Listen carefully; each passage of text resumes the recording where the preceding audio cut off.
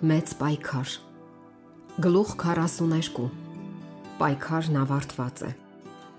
1000 տարվա վերջում Քրիստոսը դարձյալ վերադառնում է երկիր, փրկվածների բազմությամբ եւ հրեշտակների շքախմբի ուղեկցությամբ։ Իջնելով ահավոր վեհափառությամբ նա հրամայում է մեռած ամբարիշտներին հարություն առնել, ընդունելու իրենց դատավճիռը։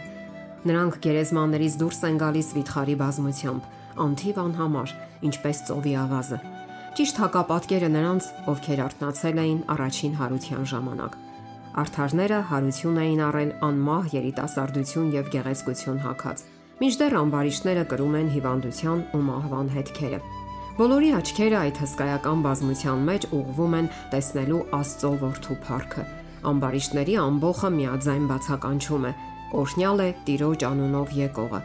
Բայց Հիսուսի հանդեպ սերը չէ, որ նրանց մղում է այդ անելու։ Ճշմարտության ուժն է պոկում այդ բառերը նրանց դժկամ շուրթերից։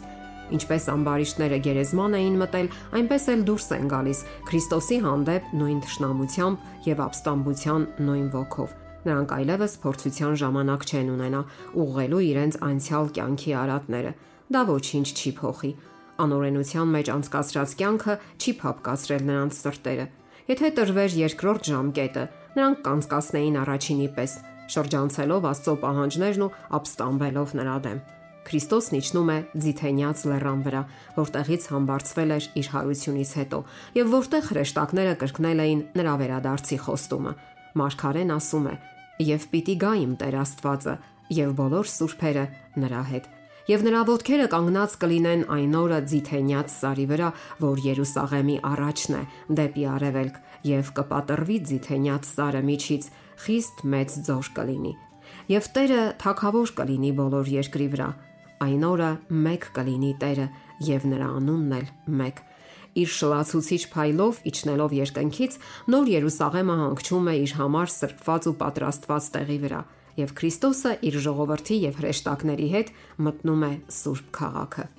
Հիմա Սատանան պատրաստվում է վերջին ահեղ պայքարը մղելու գերիշխանության համար։ Այն ժամանակ, երբ Չարի իշխանը զրկվել էր իր իշխանությունից եւ խաբեության գործից, թշվառ ու ընկճված էր, բայց հենց որ հարություն են առնում մեռած ամբարիշտները եւ նա տեսնում է իր կողմնակիցների հոծ բազմությունները, նրա հույսերը նորից են արթնանում եւ նա որոշում է չզիջել մեծ պայքարում։ Նա իր դրոշի ներքո կհավաքի կորչողների բոլոր զորքերը եւ նրանց միջոցով կձգտի իրականացնել իր ծրագրերը։ Ամբարիշտները Սատանայի գերիներն են։ Մերժելով Քրիստոսին, նրանք ընդունել են ապստամբ առաջնորդի իշխանությունը։ Նրանք պատրաստ են ընդունելու նրա առաջարկները եւ կատարելու նրա հրամանները։ Սակայն հավատարիմ իր նախկին նենգամտությանը նա չի հայտնում, որ ինքը Սատանան է, այլ հայտարարում է, որ իշխան է, աշխարհի օրինավոր Տերը, ում ժառանգությունը ապօրինի կերպով խլվել է իրենից։ Նա ներկայանում է իր մոլորյալ հպատակներին որպես փրկիչ,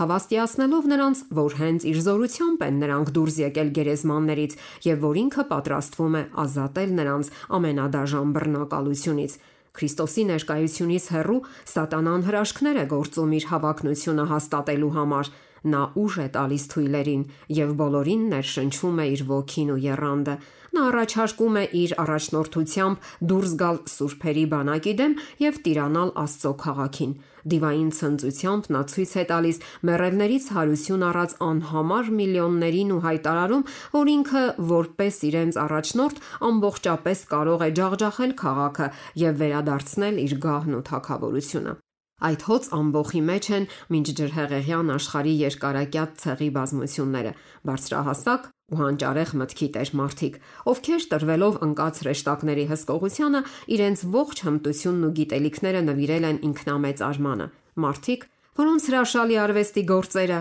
աշխարհին դրդել են աստվածացնելու նրանց հանճարը, ում դաժանությունն ու չար հայտնագործությունները, սակայն պղծելով երկիրն ու աղավաղելով Աստծո պատկերը, Աստծուն մղել են բնաջնջել նրանց երկրի երեսից։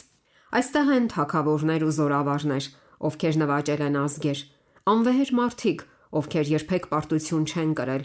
հպարտ ու փառատենջ մարդիկներ, ում մոտեցումից դողում էին ամբողջ թագավորություններ։ Մահը նրանց չի փոխել։ Գերեզմանից դուրս գալիս նրանց մտքերի ընթացքը շարունակվում է ճիշտ այնտեղից, ուր դադարել էր։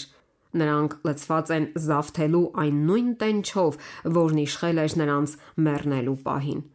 Սատանան խորհրդակցում է նախ իր հրեշտակների եւ ապա այս թագավորների, նվաճողների ու զորավոր մարդկանց հետ։ Նայելով իրենց կողմնակիցների զորությանն ու թվակազմին, նրանք հռչակում են, որ քաղաքի ներսում գտնվող բանակը իրենց ուժերի համեմատ փոքրաթիվ է եւ որ այն կարելի է նվաճել։ Նրանք իրենց ծրագրերն են կազմում տիրանալու նոր Երուսաղեմի գանձերին ու փառքին։ Բոլորը անմիջապես սկսում են պատրաստվել պատերազմի։ Հմուտ արհեստավորները զենքեր են շինում։ Իրենց հաջողություններով հայտնի զորավարները ռազմատենչ ամբոխներին բաժանում են ջոկատների ու գնդերի։ Վերջապես տրվում է շարժվելու հրամանը, եւ անթիվ անհամար զորքը շարժվում է առաջ։ Մի բանակ, որի նմանը երբեք չի զորակոչվել երկրային նվաճողների կողմից եւ որին երբեք չեն կարող հավասարվել երկրի վրա առաջին պատերազմից ի վեր հավաքված բոլոր դարերի միացյալ ուժերը։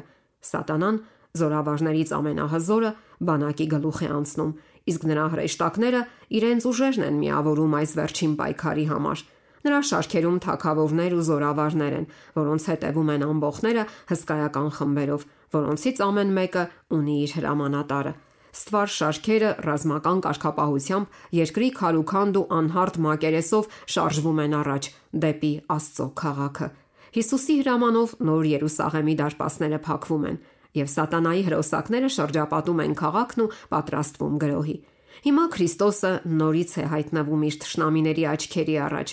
Քաղաքից շատ վեր ոսկյա փայլուն պատվանդանի վրա մի գահ է, բարձր ու վերացած։ Այս գահին նստած է Աստծո որդին, իսկ նրա շուրջը իր արքայության հպատակներն են։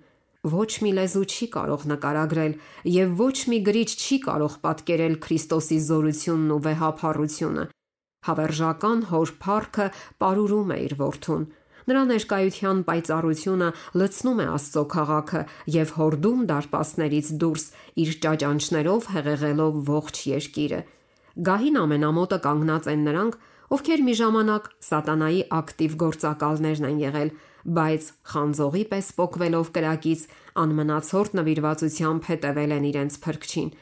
Հաջորդը նրանք են, ովքեր քրիստոնեական բնավորություն են ձևավորել կեղծիքի եւ անհավատության մեջ։ Նրանք, ովքեր պատվել են Աստծո օրենքը, երբ քրիստոնեական աշխարհը չեղյալ էր հայտարարել այն, եւ բոլոր դարերում իրենց հավատի համար նահատակված միլիոնավոր մարդիկ։ Եվ ապա գալիս է այն մեծաթիվ ժողովուրդը, որը ոչ ոք չէր կարող հաշվել, ամեն ազգից, ցեղից, ժողովուրդներից եւ լեզուներից, աթոռի առաջ եւ գառի առաջ, սպիտակ հանդերձներ հագած եւ իրենց ձեռքերում արմավենիներ։ Նրանց պատերազմը ավարտված է, նրանց հաղթանակը շահված։ Նրանք վազել են ասպարեզը եւ շահել մրցանակը։ Արմավենու ճյուղը նրանց ձեռքերում իրենց հաղթանակի խորհրդանիշն է, իսկ սպիտակ հանդերձը Քրիստոսի անբիծ արդարության, որն այժմ նրանցն է։ Փրկվածները գովասանքի օրհներգ են երգում, որն արձագանքում է երկնային ապարանքներում։ Փրկությունը մեր Աստծուն, որ նստում է աթոռի վրա եւ գառին։ Եվ հրեշտակներն ու սրովբեները հիացմունքով ձայնակցում են նրանց։ Տեսնելով սատանայի ուժն ու չարությունը, փրկվածները, ինչպես երբեք նախկինում հասկացան, որ բացի Քրիստոսի զորությունից ուրիշ ոչ մի ուժ չի կարող իրենց հաղթող դարձնել։ Այդ շողշողուն բազմության մեջ չկա մեկը, ով իրեն վերագրի փրկությունը, ասես ինքն է հաղթել իր ուժով եւ բարությամբ։ Ոչինչ չի ասվում իրենց արածների կամ տառապանքների մասին։ Յուրաքանչյուր օրհներգի, ամեն մի գովասանքի կրկներգը սա է. փրկությունը մեր Աստծուն եւ գառին։ Երկրի ու երկնքի բնակիչների ներկայությամբ տեղի է ունենում Աստծո որդու վերջնական թագադրումը։ Եվ այժմ օժտված գերագույն փառքով եւ իշխանությամբ արքաների արքան հռչակում է իր կառավարության դեմ խռովարարների դատավճիռը եւ իրականացնում է արդարադատություն նրանց նկատմամբ, ովքեր խախտել են իր օրենքը եւ ճնշել իր ժողովրդին։ Աստծո մարգարեն ասում է. «Տեսա մի սպիտակ մեծ աթոռ եւ նրա վրա նստողին, ում երեսից երկինքն ու երկիրը փախան եւ տեղ չգտնվեց նրանց համար,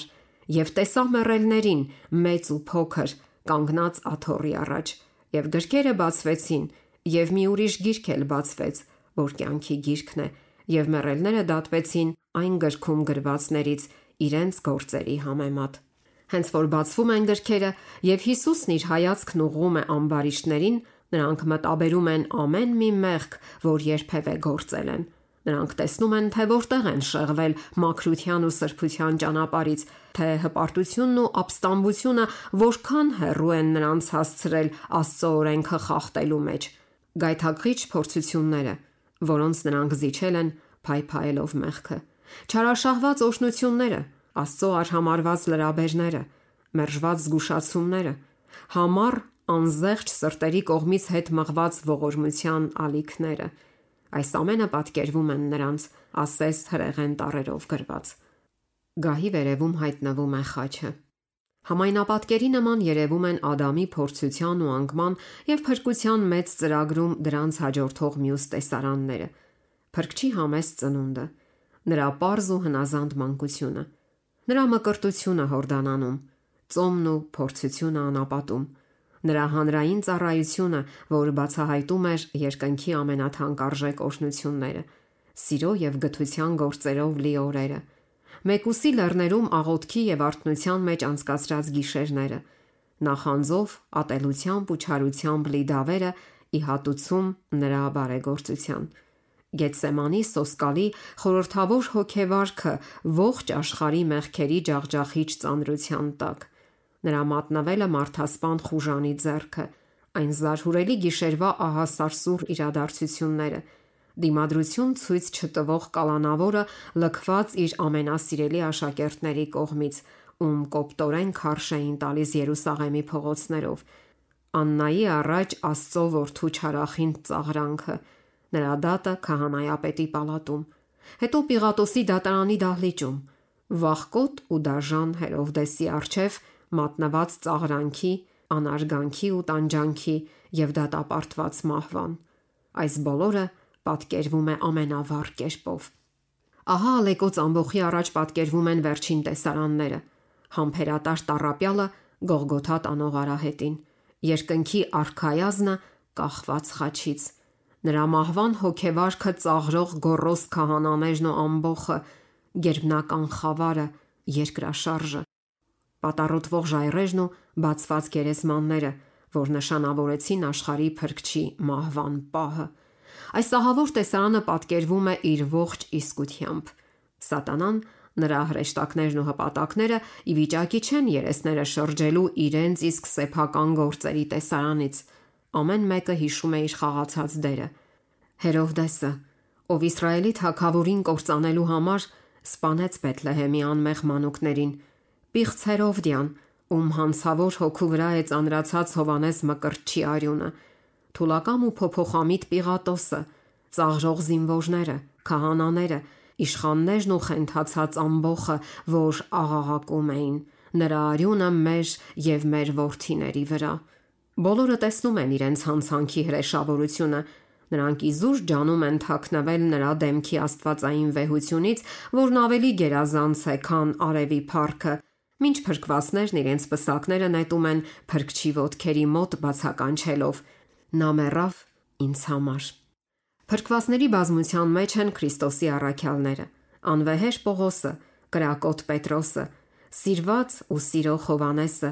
եւ նրանց ազնվասիրտ եղբայրակիցները եւ նրանց հետ նահատակների հսկայական բանակը, մինչդեռ պարիսպներից դուրս ամեն մի պիղծ ու գարշելի բանի հետ նրանք են, ովքեր հալածել, բանտարկել ու սպանել են նրանց։ Այնտեղ է Ներոնը, այդ դաժան ու անառակ հրեշը, ով տեսնում է նրանց ուրախությունն ու ցնծությունը, ում մի ժամանակ չարչարել եւ ում ծայրահեղ տանջանքներից դիվական հաճույք է ստացել։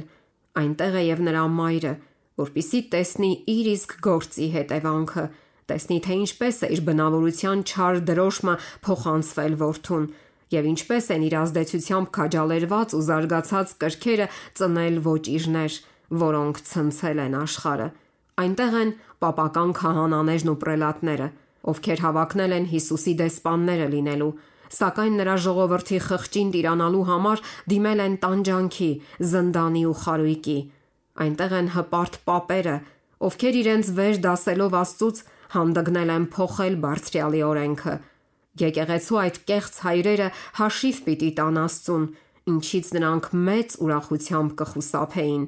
Նրանք շատ ուշ են հասկանում, որ ամենագետը նախանձախնդիր է իր օրենքի համար, եւ ոչ մի դեպքում չի արդարացնի հանցավորին։ Նրանք հիմա են հասկանում, որ Քրիստոսն իր շահերը նույնացնում է իր տառապյալ ժողովրդի շահերի հետ եւ զգում են նրա այս խոսքերի ուժը, որովհետեւ իմ այս փոքր եղբայրներից մեկին արիք, ինձ արիք։ Ողջ ամբարիշտ աշխարհը կանգնած է Աստծո ատյանի առաջ, երկնքի կառավարությանը դավաճանելու մեղադրանքով։ Նրանք ոչ ոք չունեն, որ պաշտպանի իրենց դատը, չունեն որևէ արդարացում եւ նրանց դեմ կայացվում է հավիտենական մահվան դատավճիռը։ Հիմա բոլորին պարզ է, որ մեղքի վարձքը փառավոր անկախությունը եւ հավիտենական կյանքը չէ, այլ ստրկությունը, կործանումը եւ մահը։ Ամբարիշտները տեսնում են, թե ինչից են զրկվել իրենց ապստամբ կյանքով։ Ամենագերազանց հավիտենական փառքի մեծությունը արհամարվել էր, երբ առաջարկվել էր նրանց, բայց որքան փափագելի է այն թվում հիմա։ Ես կարող էի ունենալ այս ամենը, աղաղակում է կորած հոգին, բայց նախընտրեցի դրանք հեռացնել ինձնից։ Ինչ տարօրինակ մոլուցք։ Ես խաղաղությունը, երջանկությունն ու պատիվը փոխանակել եմ թշվառության, անարգանքի եւ հուսահատության հետ։ Բոլորը տեսնում են, որ իրենք իրավացիորեն են բացառվել երկնքից։ Իրենց կյանքով նրանք հայտարարել են. չենք ուզում, որ դա թագավորի մեզ վրա։ Ասես հմայված, ամբարիշտները նայում են Աստծո որդու թագադրությանը։ Նրա ձեռքերում նրանք տեսնում են աստվածային օրենքի տախտակները, այն պատվիրանները, որ արհամարել ու խախտել են։ Նրանք տեսնում են փրկվածների զարմանքի, հիացմունքի ու ցնծության պոռթկումը, ու երբ մեղեդու հնչյունները հասնում են քաղաքից դուրս գտնվող բազմությանը, բոլորը միաձայն բացականչում են. մեծ ու զարմանալի են քո գործերը, Տեր Աստված ամենակալ, արդար ու ճշմարիտ են քո ճանապարհները, ով սուրբերի թագավոր, եւ երեսնիվայր երկրպագում են կյանքի իշխանին։ Տեսնելով Քրիստոսի փառքն ու մեծափառությունը, Սատանան ասես կաթվածահար է լինում։ Երբեմնի ծածկող քերովբեն հիշում է, թե որտեղից է ընկել, ինչպես է փոխվել, ինչպես այլասերվել լուսափայլ սերովբեն, արշալույսի որդին։ Նա ընդմիշտ հեռացած է այն խորհրդից, որտեղ մի ժամանակ պատվավոր անդամ էր։ Նա հիմա մեկ ուրիշին է տեսնում կանգնած հոր կողքին, ով ծածկում է նրա փառքը։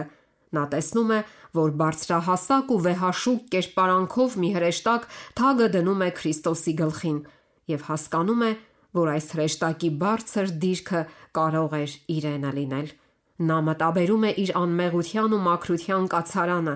խաղաղությունն ու գոհությունը, որ վայելում էր, մինչև որ սկսեց տրտնջալ Աստծո դեմ եւ նախանձել Քրիստոսին։ Իր մեղադրանքներն ու ապստամբությունը, իր կեղծիքը, հրեշտակների համակրանքն ու աջակցությունը շահելու համար, սթափվելուց հրաժարվելու իր համառությունը, երբ Աստված դեռ պատրաստ էր ներում շնորհել, այս ամենը պարզորոշ պատկերվում է նրա առաջ։ Նա վերհիշում է իր գործը մարդկանց մեջ եւ դրա հետևանքները, մարդու թշնամությունը իր դրացու դեմ, մարդկային կյանքի սոսկալի քայքայումը, թագավորությունների ծագումն ու անկումը, գահերի տապալումը, խռովությունների, բախումների ու հեղափոխությունների երկար շարքը։ Հիշում է Քրիստոսի գործին հակառակվելու եւ մարդուն ավելի ու ավելի ապականելու իր անդուլ ջանքերը։ Նա տեսնում է, որ իր դժոխային դավերը անզոր են եղել կործանելու նրանց, ովքեր հուսացել են Հիսուսին։ Նայելով իր թագավորությանը, իր տքնաջան աշխատանքի պտղին, Սատանան միայն ձախողում եւ ավերածություն է տեսնում։ Նա ամբոխներին դրդեց հավատալու, որ հեշտ կլինի գրավել Աստծո քաղաքը, բայց քաջ գիտի, որ դա սուտ է։ Մեծ պայքարի ընթացքում նա նորից ու նորից պարտվել է, ստիպված լինելով նահանջել։ Նա չափազանց լավ գիտի հավերժականի զորությունն ու վեհափառությունը։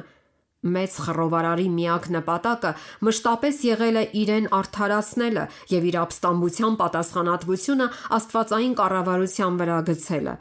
Այս ուղղությամբ է նա օգտագործել իր մտավոր վիթխարի ուժը։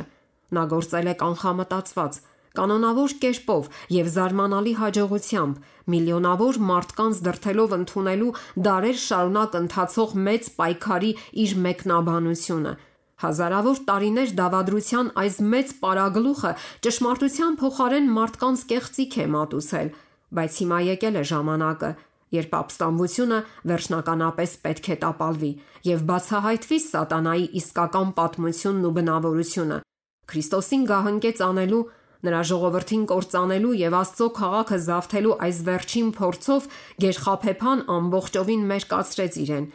եւ ովքեր միացել էին նրան, տեսնում են նրա գործի կատարյալ ձախողումը։ Քրիստոսի հետևորդներն ու հավատարիմ հրեշտակները հասկանում են Աստծո կառավարության դեմ նյութված նրա դավերի ողջ խորությունը, բոլորն այժմ նողկանք են տածում նրա հանդեպ։ Սատանան տեսնում է, որ իր ինքնակամ ապստամբությունը իրեն անպիտան է դարձրել երկնքի համար։ Նա իր ուժերը վարժեցրել է Աստծո դեմ պատերազմելու համար, եւ երկնքի մաքրությունը, անդորն ու ներդաշնակությունը գերագույն տանջանք կլինեին նրա համար։ Նրա մեղադրանքները Աստծո գթասրտության եւ արդարադատության դեմ այժմ դադարել են։ Նախատինքը, որ նա ջանացել էր գցել Եհովայի վրա, ամբողջովին իր վրա է ընկնում, եւ հիմա Սատանան խոնարհվում է, խոստովանելով իր դատավճռի արդարացիությունը։ Ո՞վ է, որ քեզանից չվախենա, ով Տեր, եւ քո անունը չփառավորի, որ միայն դու ես սուրբ, որովհետեւ բոլոր ազգերը կգան եւ քո առաջ երկրպագություն կանեն, որովհետեւ քո իրավունքները հայտնվեցին։ Ամեն մի ճշմարտություն կամ սխալ, որ ծագել է այս երկարատև պայքարի ընթացքում, այժմ պարզվում է։ Ապստամբության հետևանքները, աստվածային պատվիրանները մի կողմ դնելու պտուղները բացահայտվում են արարված բոլոր բանական էակներին։ Սատանայի կառավարությունը ի հակադրություն Աստծո կառավարման ներկայացվում է ողջ տիեզերքին։ Սատանան դատապարտվում է իր իսկ գործերով։ Աստծո իմաստությունը, նրա արդարությունն ու բարությունը ամբողջովին արդարացվում են։ Բացահայտվում է, որ մեծ պայքարում իր բոլոր գործողությունները Աստված արել է հանուն իր ժողովրդի եւ իր ստեղծած բոլոր աշխարհների հավիտենական բարօրության։ Տեր, քո բոլոր գործերը պիտի գոհանան քեզանից եւ քո սուրբերը պիտի օրհնեն քեզ։ Մեղքի պատմությունը ամբողջ հավերժության ընթացքում մնալու է որպես վկայություն այն բանի, որ Աստծո օրենքի գոյությամբ է պայմանավորված նրա ստեղծած բոլոր էակների երջանկությունը։ Մեծ պայքարի բոլոր փաստերը իրենց առաջ ողջ տիեզերքը հավատարիմ թե ապստամբ միաձայն բացականչում է։ Արդար ու ճշմարիտ են քո ճանապարհները, ով սուրբերի թագավոր։ Տիեզերքի առաջ պարզորոշ ներկայացվեց հոր եւ որդու մեծ զոհաբերությունը հանուն մարդու։ Հասել է ժամը, երբ Քրիստոսը գրավում է իր օրինական դիրքը եւ փառավորվում է իշխանություններից, պետություններից եւ ամեն անունից վեր։ Իր արչեւ դրված ուրախության փոխարեն նա խաչը հանձնառավ եւ արհամարեց ամոթը, որպիսի շատ որդիների դեպի փառք առաջնորդի։ Ու թեև վիշտն ու ամոթը անըմբռնելիորեն մեծ էին, ուրախությունն ու փառքը շատ ավելի մեծ են։ Նա նայում է փրկվածներին, ովքեր նորոգված են իր պատկերով։ Ամեն մի սիրտ կրում է աստվածային կատարյալ դրոշմը եւ ամեն մի դեմք արտացոլում է իր արքայի նմանությունը։ Նրանց մեջ նա տեսնում է իր հոգու աշխատության պտուղը եւ բավարարվում, եւ մի ձայնով, որը հասնում է արդարների եւ ամբարիշտների բազմություններին, նա հռչակում է. «Ահա իմ արյամբ գնվածները, նրանց համար ես չարչարվեցի, նրանց համար մեռա, որպիսի նրանք բնակվեն իմ ներկայությամբ անվախճան դարերի ընթացքում»։ Եվ ճերմակազգեստ փրկվածները գահի շուրջը կանգնած հնչեցնում են գովասանքի օրհներգը։ Արժանի է մորթված գառը առնելու եւ զորություն, եւ հարստություն, եւ կարողություն, եւ պատիվ, եւ փառք, եւ օրհնություն։ Թեպետ Սատանան հարկադրված ճանաչեց Աստծո արդարությունը եւ խոնարհվեց Քրիստոսի գերիշխանության առաջ, նրա բնավորությունը մնաց անփոփոխ։ Ապստամբության ոգին հզոր հեղեղի նման դարձյալ պորտքում է։ Կատաղությամբ լցված նա վճռում է չզիջել մեծ պայքարում։ Եկել է ժամը վերջին հուսահատ կռիվը մղելու երկնքի թագավորի դեմ։ Նա նետվում է իր հպատակների շարքերը եւ ջանում նրանց ներշնչել իր իսկ վայրագությունն ու գրգռել նրանց անհապաղ գրոհի։ Բայց այդ անհամար միլիոններից, ում նա ներքաշել էր ապստամբության մեջ, ոչ ոք հիմա չի ընդունում նրա գերիշխանությունը։ Նրա իշխանության վերջը մոտ է։ Ամբարիշտները Աստծո դեմ նույն ատելությամբ են լցված, որով ներշնչված է Սատանան, բայց նրանք տեսնում են, որ իրենց գործը անհուսալի է, որ իրենք չեն կարող հաղթել Եհովային։ Նրանց ցասումը բորբոքվում է Սատանայի եւ նրա մոլորեցնող գործակալների դեմ, եւ նրանք դիվային գազանությամբ հարձակվում են նրանց վրա։ Տերն ասում է. «Որովհետև դու քո սիրտը Աստծո սրտի նման շինեցիր, ահա ես քեզ վրա պիտի բերեմ օտարներին, ազգերի բռնավորներին, եւ նրանք պիտի հանեն իրենց սրերը քո իմաստության գեղեցկության վրա եւ պիտի ապականեն քո գեղեցկությունը։ Նրանք քեզ գուբը պիտի գցեն։ Ես քեզ կփչացնեմ, ով ծածկող քերովբե, կրակի քարերի միջից։ Ես քեզ գետինը պիտի գցեմ, թագավորների առաջ քեզ տեսարան պիտի շինեմ։ Ես քեզ մոխիր պիտի շինեմ երկրի վրա բոլոր քեզ տեսնողների աչքերի առաջ, դու սոսկում եղար եւ ոչնչացար հավիտյան»։ Ճակատամարտի մեջ զինվորյալների բոլոր զենքերն ու արյունաթաթախ հանդերձները պիտի այրվեն եւ հրո ճարակ լինեն, որովհետեւ Տիրոջ բարկությունը բոլոր ազգերի վրա է եւ սրտմտությունը նրանց բոլոր զորքերի վրա։ Նա նրանց նզովել է, մահվան է մատնել, նա ամբարիշտների վրա որոգայթներ, կրակ եւ ծծում կտեղա եւ նրանց բաժակի բաժինը այրող մրրիկ կլինի։ Ահա կրակ է իջնում Աստծուց, երկնքից, երկիրը ճեղքվում է, նրա խորքերում թաքնված զենքերը դուրս են բերվում, երկրի ճեղքվածքներից կրակ է արտաժայթքում, ժայռերն անգամ բռնկվում են։ Եկել է այն օրը, որ վառված է թոնրի պես, եւ տարերքը կրակով վառված կհալվեն, երկիրը եւ նրանում եղած բաներն էլ կայրվեն։ Երկրի մակերեսը ասես մի հալած զանգված լինի, մի եռացող վիթխարի կրակելիճ։ Սա անաստված մարդկանց դատաստանի եւ կորստյան ժամանակն է, վրեժխնդրության, վրիժառության օրը Տիրոջ համար, հատուցման տարին Սիոնի վեճի համար։ Ամբարիշտները իրենց հատուցումն են ստանում երկրի վրա։ Նրանք հարդիպես են լինելու եւ նրանց պետք է այրի այն եկող օրը, ասում է զորաց Տերը։ Ոմանք ոչնչանում են մեկ վայրկյանում, մինչդեռ մյուսները տանջվում են շատ օրեր։ Բոլորը պատժվում են իրենց գործերի համեմատ։ Քանի որ արդարների մեղքերը Սատանայի վրա են դրվել, նա պետք է տանջվի ոչ միայն իր ապստամբության համար, այլ նաև այն բոլոր մեղքերի, որ նա Աստծո ժողովրդին դրդել է գործել։ Նրա պատիժը շատ ավելի մեծ կլինի, քան նրանցը, ում նա խաբել է։ Այն բանից հետո, երբ կմեռնեն բոլոր նրանք, ովքեր նրա խաբեության զոհն են դարձել, նա դեռ կշարունակի ապրել ու տանջվել։ Մաքրող բոցերում ի վերջո ոչնչանում են ամբարիշտները, արմատն ու ոստը։ Արմատը Սատանան է, ոստերը նրա հետևորդները։ Օրենքի լիակատար պատիժը իրագործված է, արդարության պահանջները բավարարված, եւ երկինքն ու երկիրը նայելով հռչակում են Եհովայի արդարությունը։ Սատանայի ավերիչ գործունեությանը առհավետ վերջ է տրված։ 6000 տարի նա իր կամքն է կատարել, երկիրը լցնելով տառապանքով եւ վիշտ պատճառելով ողջ տիեզերքին։ Բոլոր ստեղծվածները միասին հառաչելու ցավի մեջ են եղել։ Աստծո արարածները այժմ ընդմիշտ ազատ են նրա ներկայությունից ու փորձություններից։ Հանգստացել, հանդարտվել է բոլոր երկիրը, նրանք գոչում են ցնծությամբ, եւ գովասանքի ու հաղթանակի աղաղակ է բարձրանում համայն հավատարիմ տիեզերքից, լսվում է մի մեծ բազմության ձայն, իբր շատ ջրերի ձայն, որ ասում է. «Ալելույա», որովհետև ամենակալ Տեր Աստվածը թագավորեց։ Մինչ երկիրը այրվում է լափող բոցերի մեջ, արդարները ապահով բնակվում են Սուրբ քաղաքում։ Նրանց վրա, ովքեր բաժին են ունեցել առաջին հարության մեջ, երկրորդ մահը իշխանություն չունի։ Մինչ Աստված մաշող կրակ է ամբարիշտների համար, իր ժողովրդի համար նա արև ու վահան է։ Տեսա նոր երկինք եւ նոր երկիր, որովհետև առաջին երկինքը եւ երկիրը անցան։ Կրակը, որ սպառում է ամբարիշտներին, մաքրում է երկիրը, սրբվում են անեծքի բոլոր հետքերը։ Հավիտյան վառվող ոչ մի դժոխք փրկվածներին չի հիշեցնի մեղքի զարհուրելի հետևանքները։ Կմնա միայն մեկ հիշեցում. մեր Փրկիչը առհավետ կրելու է իր խաչելության նշանները։ Նրա վիրավոր գլխին, նրա կողին եւ ձեռքերի ու ոտքերի վրա մեղքի գործած դաժանության միակ հետքերն են։ Տեսնելով Քրիստոսին իր փառքի մեջ, մարգարեն ասում է. նա պայծառ ճառագայթներ ուներ, որ դուրս էին գալիս իր կողից, եւ այնտեղ էր նրա զորության ծածկույթը։ Այդ խոցված կողը, որտեղից հոսեց արյունը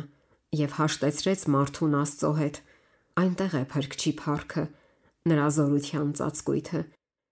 Ի զորու փրկելու քավչարար զոհաբերության միջոցով նա կարող է արդարացիորեն դատել նրանց, ովքեր արհամարել են Աստծո ողորմությունը, եւ նրա նվաստացման նշանները նրա բարձրագույն շքանշաններն են։ Հավիտենական դարերի ընթացքում Գողգոթայի վերքերը հռչակելու են նրա փառքն ու նրա զորությունը։ Ով հոտի աշտարակ, Սիոնի աղջկա բլուր, մինչև քեզ է գալու եւ հասնելու առաջին իշխանությունը։ Եկել է ժամանակը, որին սուրբերը անհամբեր սպասել են այն օրից ի վեր, երբ բոցեղեն սուրը Եդեմից վտարեց առաջին զույգին, ստացվածքի փրկության ժամանակը։ Երկիրը, որի սկզբանե տրված էր մարդուն որպես նրա թագավորությունը, որ նրա ձեռքով մատնված էր սատանային ու այնքան երկար բռնագրավված էր հզոր թշնամու կողմից, վերադարձվում է փրկության մեծ ծրագրի միջոցով։ Այն ամենը, ինչ կորսվել էր մեղքի պատճառով, վերականգնված է։ Այսպես է ասում Եհովան, որ կազմեց երկիրը, որ ստեղծեց ու հաստատեց այն։ Չստեղծեց այն դատարկ, այլ բնակվելու համար ստեղծեց։ Աստծո երկրի ստեղծման սկզբնական նպատակը իրականանում է, երբ այն դառնում է փրկվածների հավիտենական բնակավայրը։ Արդարները կժառանգեն երկիրը եւ հավիտյան կբնակվեն նրանում։ Մտավախությունը, որ ապագա ժառանգությունը չափից ավելի նյութական կթվա, շատերին դրդել է հոգևոր մեկնաբանություն տալու հենց այն ճշմարտություններին, որոնք դրդում են մեզ դիտելու այն որպես մեր տունը։ Քրիստոսը իր աշակերտներին հավաստիացրել է, որ գնում է նրանց համար ապարանքներ պատրաստելու հոր տանը։ Նրանք, ովքեր ընդունում են Աստծո խոսքի ուսմունքը, լիովին անտեղյակ չեն լինի երկնային հայրենիքի վերաբերյալ, եւ այնուամենայնիվ, ինչ որ աչք չտեսավ եւ ականջ չլսեց եւ մարդու սիրտը չընկավ, այն պատրաստեց Աստված իրեն սիրողների համար։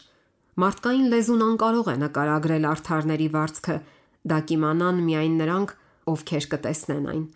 Մարդկային ոչ մի միտք չի կարող ըմբռնել Աստծո դրախտի փառքը։ Աստվածաշնչում փրկվածների ժառանգությունը հայրենիք է կոչվում։ Այնտեղ երկնային հովիվը իր հոտը տանում է կենթանի ջրերի աղբյուրների մոտ։ Կյանքի ծառը ամեն ամիս իր պտուղն է տալիս, եւ նրա տերևները ազգերին ծառայելու համար են։ Այնտեղ մշտահոս վտակներ կան, բյուրեղի պես ջինջ, եւ նրանց ափերին աճող ծառերը իրենց ստվերն են գցում շավիղների վրա, պատրաստված տիրոջ փրկյալների համար։ Այնտեղ ընդարձակ հարթավայրերը վերաճում են չքնաղ բլուրների եւ երևում են Աստծո լեռների վեհապանծ գագաթները։ Այս խաղաղ հովիտներում, կենթանի ջրի աղբյուրների մոտ, Աստծո ժողովուրդը դարեր շարունակ պանդուխտ ու թափառական կգտնի իր տունը։ Իմ ժողովուրդը կբնակվի խաղաղավետ բնակարանում, ապահով վրաններում եւ անդոր հանգստավայրերում։ Այլևս լսելի չի լինի քո երկրում բռնություն, ավերում ու կոտորած քո սահմաններում, եւ դու քո պարիսպները կոչելու ես փրկություն եւ քո դռները օրհնաբանություն, եւ տներ պիտի շինեն ու բնակվեն, եւ այգիներ տնկեն ու նրանց պտուղը ուտեն, նրանք չեն շինի, որ ուրիշը բնակվի, նրանք չեն տնկի, որ ուրիշը ուտի, իրենց ձեռքերի գործը պիտի երկար վայելեն իմ ընտրյալները։ Այնտեղ անապատն ու չոր երկիրը կուրախանան եւ կցնծա ամային ու կծաղկի Շուշանի պես։ Թփի փոխարեն մայր պիտի բուսնի, դժնիկի փոխարեն մրտենի պիտի բուսնի, եւ գայլը կբնակվի գառի հետ, եւ ընձառյուծը ուլի հետ կպարկի, եւ մի փոքր երեխա կքշի նրանց։ Նրանք չեն վնասի եւ չեն ապականի իմ բոլոր սուրբ սարի վրա, ասում է Տերը։ Երկնքի մթնոլորտում ցավ չի կարող գոյություն ունենալ։ Այնտեղ այլևս չեն լինի արցունքներ, թաղման թափորներ, վշտի նշաններ, եւ մահ այլևս չի լինի, ոչ սուգ, ոչ աղաղակ, որովհետև առաջիններն անցան։ Այնտեղ բնակիչը չի ասելու, թե ես տկար եմ, այնտեղ բնակվող ժողովրդի անօրենությունը թողնված է։ Այնտեղ է նոր Երուսաղեմը, փառավորված նոր երկրի մայրաքաղաքը,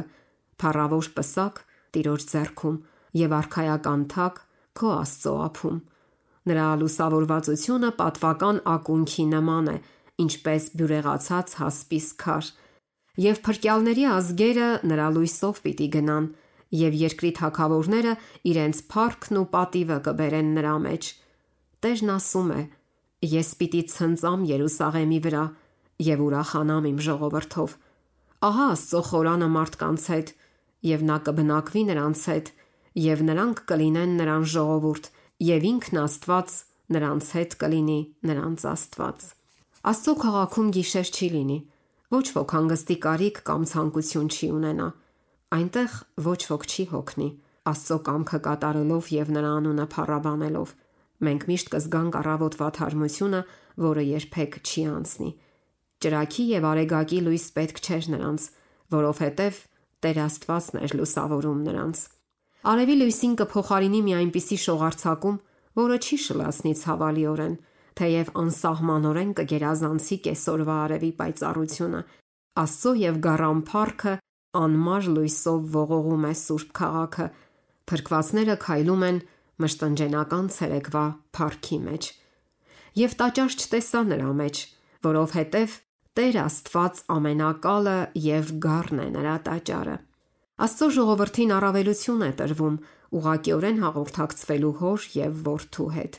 Հիմա հայելու մեջ օրինակով ենք տեսնում։ Ինչպես հայելու մեջ մենք տեսնում ենք Աստծո պատկերը, արտացոլված բնության եւ մարդկանց հանդեպ նրա վարքի մեջ, սակայն այն ժամանակ մենք նրան կտեսնենք դեմ առ դեմ, առանց մեր միջև աղոտ վարագույրի։ Մենք կկանգնենք նրա ներկայության մեջ եւ կտեսնենք նրա երեսի փառքը։ Այնտեղ փրկվածները կգիտենան, ինչպես որ գիտեցված են։ Սերն ու համակրանքը, որն ինքն Աստված է սերմանել մարդու հոգում, այնտեղ կգտնեն իրենց ամենաճշմարիտ ու ամենաքաղցր դրսևորումը։ Մաքուր հաղորդակցությունը սուրբ էակների հետ, ներդաշնակ կյանքը օրհնյալ հրեշտակների եւ բոլոր դարերի հավատարիմների հասարակության հետ, ովքեր իրենց հանդերձները լվացել ու սպիտակեցրել են գառան արյունով, սրբազան կապերը, որ իրար են միացնում ամեն մի ընտանիք երկնքում եւ երկրում, կմեծացնեն փրկվածների երջանկությունը։ Այնտեղ անմահ բանականությունը անմար հրճվանքով պիտի խորհի արարչագործ զորության հրաշքների եւ փրկարար սիրո գաղտնիքների մասին։ Այնտեղ չի լինի դաժան ունենք թշնամի, որ դրթի մոռանալ Աստծուն։ Ամեն մի ունակություն կզարգանա, կաճի ամեն մի շնոր։ Գիտելիքների ձեռքբերումը չի հոգնեցնի միտքը կամ սպառի ուժերը։ Այնտեղ հնարավոր կլինի իրականացնել ամենախոշոր ձեռնարկումները, հասնել ամենաբարձր նպատակներին, իրագործել մեծագույն ձգտումները եւ այդուհանդերձ կհայտնվեն նոր բարձունքներ, որ պիտի հաղթահարվեն, նոր հրաշքներ, որ կհիացնեն բոլորին, նոր ճշմարտություններ հասկանալու համար, նոր նպատակներ, որ կպահանջեն մտքի, հոգու եւ մարմնի ուժերը։ Աստծո փրկյալների արչեւ ուսումնասիրության համար բաց կլինեն տիեզերքի բոլոր գանձերը։ Մահվան կապանքներից ազատված նրանք կթրջեն հեռավոր աշխարհները, որոնք խոր վշտով էին հետևել մարդկային տառապանքներին եւ ցնծության օրհներգերով ողջունել ամեն մի հոգու փրկությունը։ Երկրի զավակները անասելի բերկրանքով են մտնում չնկած էակների ուրախության ու իմաստության մեջ, ովքեր կիսվում են գիտության եւ իմաստության գանձերով, ձեռք բերված դարերի ընթացքում Աստծո ձեռքի գործերի հետազոտությամբ։ Նրանք անմշուշ հայացքով են նայում փառավոր արարչությանը, արևներին, աստղերին ու բոլոր համակարգերին, որոնցից ամեն մեկը իր համար սահմանված կարգով պտտվում է աստվածության գահի շուրջը։ Ամեն ինչի վրա ամենափոքրից մինչև ամենամեծը գրված է Արարչի անունը, եւ ամեն ինչում երևում է նրա զորության առատությունը։ Եվ հավերժության տարիները, գլորվելով առաջ, իրենց հետ ավելի հարուստ ու ավելի փառահեղ հայտնություններ կբերեն Աստծո եւ Քրիստոսի մասին։ Գիտության զարգացման հետ մեկտեղ կաճեն նաեւ սերը, ակնածանքն ու երջանկությունը։ Մարդիկ որքան շատ ճանաչեն Աստծուն, այնքան ավելի կհիանան նրա բնավորությամբ։ Երբ Հիսուսը փրկվածների առջև բացահայտում է փրկության գանձերը եւ սատանայի դեմ մեծ պայքարում ձեռք բերված զարմանալի նվաճումները, նրանց սրտերը թրթռում են ավելի ջերմեռանդ նվիրումով, նրանք ավելի մեծ հիացմունքով են նվագում ոսկյա տավիղների վրա եւ հազարավոր եւ բյուրավոր ձայներ միանում են փառաբանող հզոր երգչախմբին։ եւ ամեն ստեղծված, որ երկնքում է եւ երկրի վրա, եւ երկրի տակ եւ ծովում, եւ այն ամենը, որ նրանց մեջ են, լսեցի, որ ասում էին. Աթոռի վրա նստողին եւ գառին լինի օրհնությունը եւ փառքը եւ կարողությունը հավիտյանս հավիտենից։ Մեծ պայքարն ավարտված է։ Մեղք եւ մեղավորներ այլևս չկան։ Ամբողջ տիեզերքը մաքուր է։ Ներդաշնակության եւ ուրախության մեկ զարկ է բաբախում ամբողջ անծայր արարչագործության մեջ։ Նրանից, ով ստեղծել է ամենը, կյանք, լույս ու բերկրանք է հորդում անեզր տիեզերքի բոլոր տիրույթները։ Փոքրագույն ատոմից մինչև մեծագույն աշխարհը, ամեն բան, շնչավոր թե անշունչ, իր անսքող գեղեցկությամբ եւ կատարյալ ուրախությամբ հռչակում է, որ Աստված սեր է։